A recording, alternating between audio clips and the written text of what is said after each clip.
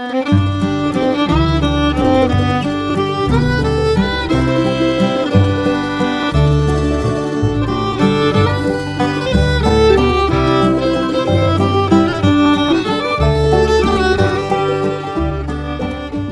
morning, Oregon. I'm Finn J.D. John, FJ at OffbeatOregon.com, and this is the Daily Offbeat Oregon History Podcast. Today, for your listening pleasure, we have an archive show, first published as a newspaper column and podcast episode sometime in the last 10 years.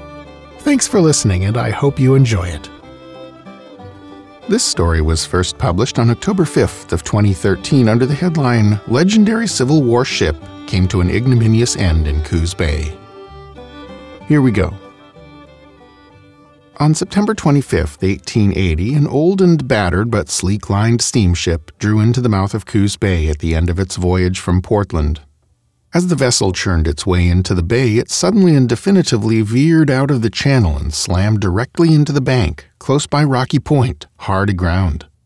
All 20 passengers aboard the ship were safely removed and barely inconvenienced. After all, the shipwreck had occurred at their destination. The cargo of coal was mostly removed without incident as well, but the ship itself was done for. It had hit the bank hard at the peak of high tide. It was stuck there for good. So the wreckage was sold for salvage, and everyone moved on. In the town of Coos Bay, then called Marshfield, the local paper reacted to the news with bland indifference. "She will not be much missed at this place," the Marshfield Coast Mail newspaper remarked, "because in the matter of freighting for hire, her efforts of late have been how not to do it." A few eyebrows did go up, though, when word got out that the ship had been fairly heavily insured, to the tune of $7,500 or about $170,000 in modern dollars. Plus, as it turned out, the steamer's insurance policy had just been upgraded. It seemed if the owners had wanted to commit insurance fraud, they could hardly have chosen a better way to do it.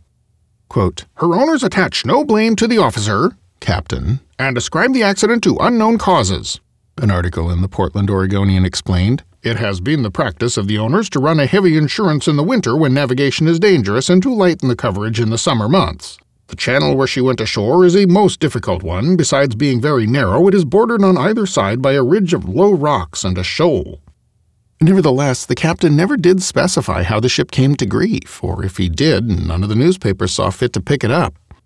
So the wreck disappeared into the mists of memory, a relatively boring mishap, eliminating a relatively nondescript steamship from a relatively unimportant coastwise freight run. What most people don't know was that the Gussie Telfair hadn't always been a slow, dumpy cargo steamer working drearily on the outskirts of civilization. In her prime, in the service of the Confederate States of America, the Gussie Telfair had been the closest thing to a pirate ship the 1860s had to offer. The Gussie Telfair was originally named the Gertrude. It was built of iron in Scotland in 1863, specifically to run the Union blockade and trade with Confederate ports. The ship was a straight-up hot rod, 153 feet long and just 21 feet wide. Rated at 350 tons, it was fitted with a screw propeller, brand new technology at the time. Its masts pivoted to reduce its silhouette, the better to sneak past Union warships, and its funnel telescoped for the same reason. When the Gertrude was first launched, the Union's blockade was a bit of a joke. Actually, it was rather worse than a joke. By declaring a blockade of southern ports rather than simply declaring them closed, President Lincoln had by implication recognized the sovereignty of the Confederacy over them. That meant that foreign powers were, by international law, free to trade with them so long as they could get past the blockading warships. And so they did. It's pretty unlikely that anything the Union had on blockade duty in 1863 could catch the Gertrude. In fact, the blockade ships couldn't catch much of anything at first. The Union had put all sorts of awful old scows out there because they didn't have much to spare. Only one of them was even steam-powered when the blockade was first declared back in '61. There were 3,500 miles of coastline to cover. It seemed impossible. But over the following years, the Federal Navy got bigger and stronger.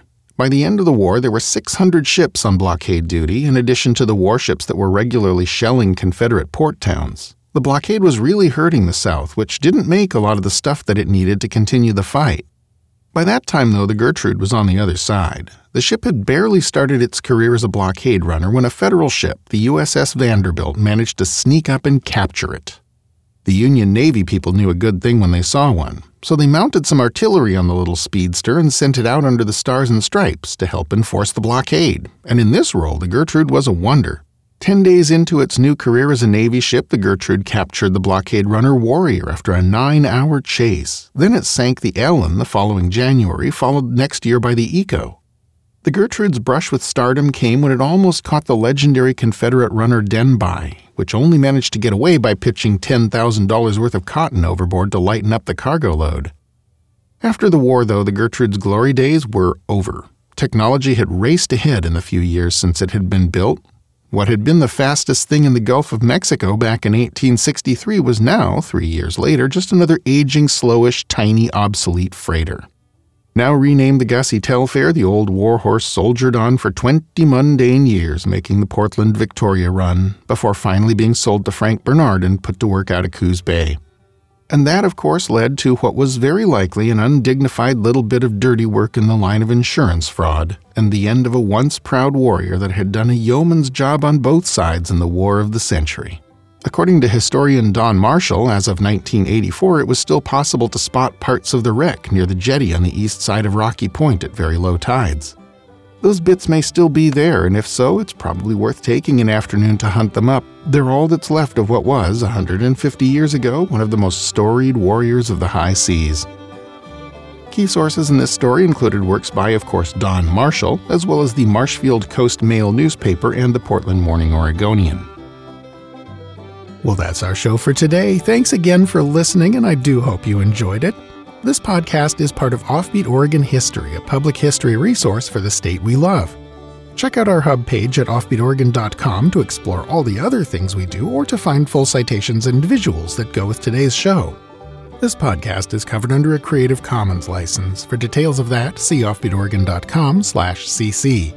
Our theme music is by the Atlas String Band and was written by Carmen Ficarra. Listen and download more at atlasstringband.com. Offbeat Oregon History episodes are uploaded every weekday morning at around 6 a.m. So it'll be a couple of days before you get your next fix. Until then, go out and fill up the rest of the day and the subsequent weekend with good stuff. Bye now.